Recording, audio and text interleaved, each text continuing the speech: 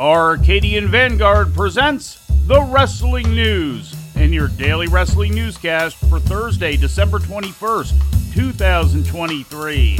Good morning. I'm Mike Sempervive. We begin with last night's Holiday Bash edition of AEW Dynamite broadcast live on TBS from the Paycom Center in Oklahoma City. The episode featured the final set of round-robin matches for the Gold League portion of the Continental Classic.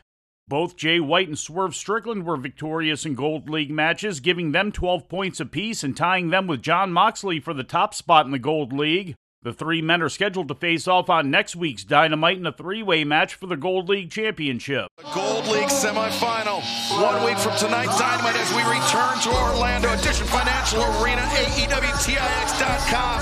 Moxley, Swerve, Jay White, who will advance to World's End? As you see Moxley, that knee potentially compromised. This could be disastrous for Moxley. How badly injured is Jon Moxley?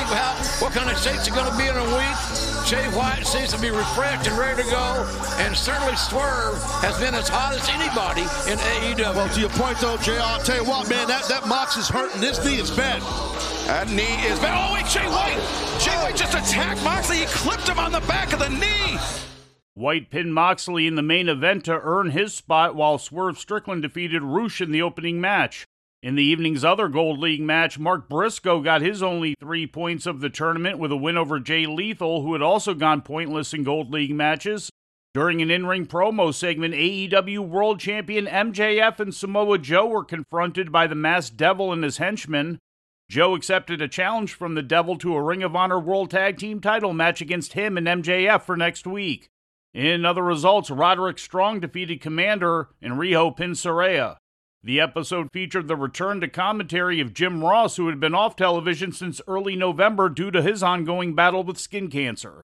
In ratings news, last Tuesday's episode of NXT drew a total audience of 641,000 to USA Network, according to WrestleNomics.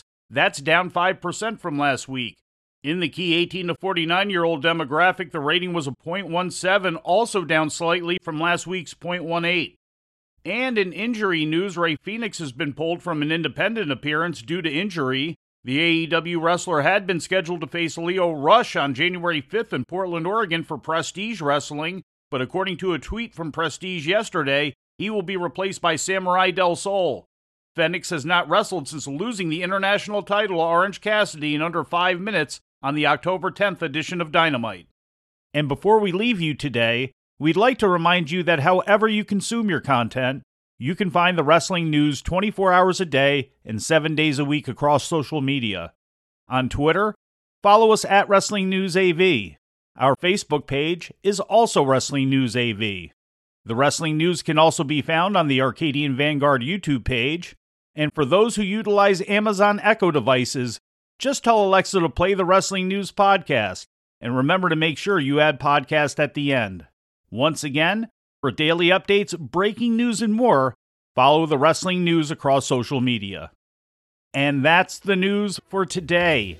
If anything happens, we will be here to tell you about it. No clickbait, no paywall, just the Wrestling News. The Wrestling News is a division of Arcadian Vanguard, and the Wrestling Newscast is a production of the Arcadian Vanguard Podcast Network.